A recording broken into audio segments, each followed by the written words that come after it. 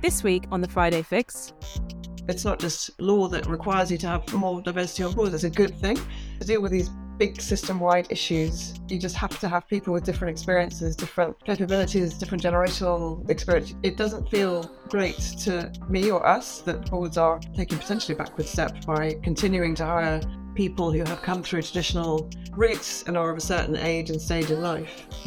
Welcome to this Friday's edition of Powers Court's Friday Fix. I'm Victoria Palmer-Moore, Managing Partner at Powers Court, and I'm delighted to have with me today Alice Breeden, Regional Managing Partner at Heidrick & Struggles, the global executive search and leadership advisory firm. Alice leads the firm's work on CEO, executive team and board effectiveness. Before that, she was Director of People Operations for Google in EMEA, and before that at McKinsey.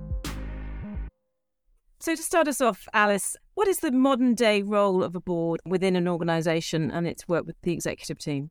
Hi there. Thank you very much for having me today. A board of directors is there really to support the CEO and the executive team on behalf of the shareholders to ensure that the CEO can deliver the mandate of the organisation, the strategy, purpose, it's the organisation's kind of role in society and so forth. And I think, as you said, modern day, maybe just pick up on that phrase. I think the role of the board has changed a little bit recently. So it used to be very much around assuring quarterly performance targets were met and assuring that the CEO was involved. Those are the kind of big things that boards did. And I think increasingly now, as we see the rise of big issues like cyber risk, things like the pandemic, things like the war, the socioeconomic backdrop that we have globally, the boards have an increasingly important role to play, an increasingly difficult role to play, really, in the worlds of organisations. Heidrick & Struggles has just published its annual board monitor report for the UK. Tell us about the report. On what did you find? What we really are looking to do is, take a bit of a pulse on the health of the boardrooms today in the world. So for the UK one, the report itself looks at diversity on boards, gender, ethnicity and so forth, and looks at how many appointments there are, what sort of appointments and what sort of experience is being hired into boards in the different countries. So that's really the kind of role and purpose of the survey itself. In terms of what we're finding, I think we're seeing increased levels of diversity in the boardroom, which is good, particularly on gender. And there is, some governance and rules that enable that to be happening at pace. So that's good.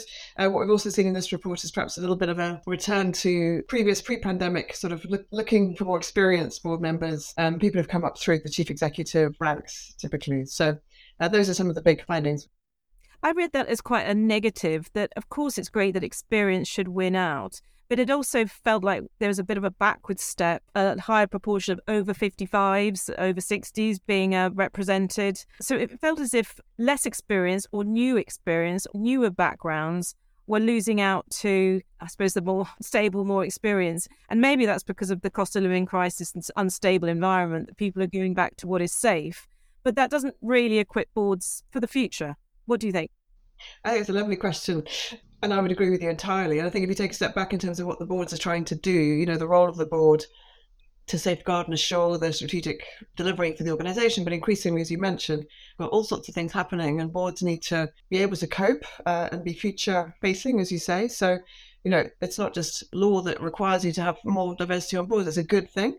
To deal with these big system-wide issues, you just have to have people with different experiences, different capabilities, different generational experience. You touched on the age piece there. So I would agree, it doesn't feel great to me or us that boards are taking potentially backward steps by continuing to hire people who have come through traditional routes and are of a certain age and stage in life. What we try to do is help boards and executive teams look, further, harder, deeper into their organisations and even outside, obviously, to have people who have that different perspective, to help them as a board really cope with what's going on and help the executives to do the work they need to do. Yeah, another stat which seemed to go backwards was that drop in ESG and cyber experience, which we all know are huge issues at the moment, but will continue to dominate boardrooms reputationally and just in terms of the skill sets. Why do you think that's gone backwards? Are boards being a bit short-sighted there as well? Whether you need specific capabilities around things like cyber and climate, or whether you need general seasoned business leadership experience to be able to ask the right questions and, ensure businesses are tackling these big issues and big risks. So that's a debate that, is going on. I think the answer is probably somewhere in the middle. Something like climate and cyber, they're both quite technical. They're both changing very fast. And they both are system-wide. So it's not one company or one sector or one team that's going to ever have the answer. I do think it's short-sighted, so that's your question. To not have those skills in the boardroom, I think is can't be a good thing for the boards and for for society at large, really, at the heart of it. So what we try and do, again, with boards, if they don't have those skills necessarily in the room, it's about education, it's about learning, it's about productivity with people who do know, whether that's consultants or different generational inputs or things like digital cyber tech. With the profile of the boards we're seeing, it's just there's a huge disconnect between their experience and the experience of their consumers and the world at large. So Alice, what are best-in-class boards doing? When we see boards really working well, the leadership of the chair sets the tone for the board clearly. So the chair taking real proactive interest through the nominations committee normally in terms of the skills that are needed on the board. We talk to our clients about future proofing. So what's happening in the world? Where might you be? Where might your competitors be in the next 3-5 years? What skills therefore do you need on your board to help you get there? So that's the kind of recruitment search piece of the work we do.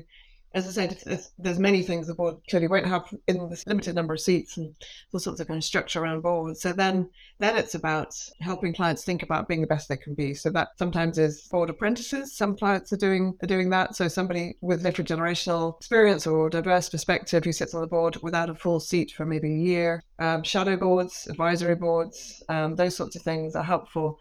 Things like climate and cyber, we see boards really kind of over-indexing on the committees because it's suddenly a big thing they need to do. So you have a sustainability committee or a cyber committee and getting expert input into that committee to help the board learn and grow at pace. So it's about recognising what you have, what the gap is, and trying to fix that through some of these more formal or informal mechanisms, I suppose. Just going back to the board diversity point, so how's that changed in the last 10 years? Your figures show that a record 58% share of seats went to women in 2022, but still just 41% on average for boards as of January 23. And just put that into context of the FCA target, which is that at least 40% of all board members are women by the end of 2025. So gender diversity has really improved apace. As you said, FCA regulations that are requiring 40% in by 2025. And that's being met well in the UK and in most places and across Europe. Gender's going well. Over time, that's transformed a bit. It used to be much, much, much, much less than that. If you take a 10-year lens, as you said. What we're seeing much less of, and I think is the next sort of vanguard, if you like, of the UK boardrooms, is the ethnic diversity, the generational diversity, potentially neurodiversity, socioeconomic diversity. Getting those voices into the boardroom is really the next challenge. We saw no shift in this report in terms of seats going to ethnically diverse board members. So that's something that's remained flat, which it might be slightly unexpected. Are there FCA targets there as well? So in terms of the ethnicity targets, the regulation is going to require that boards have not only the gender diversity targets met, but at least one director on the board of directors from a minority ethnicity by 2025. So that target is also coming for boards as well.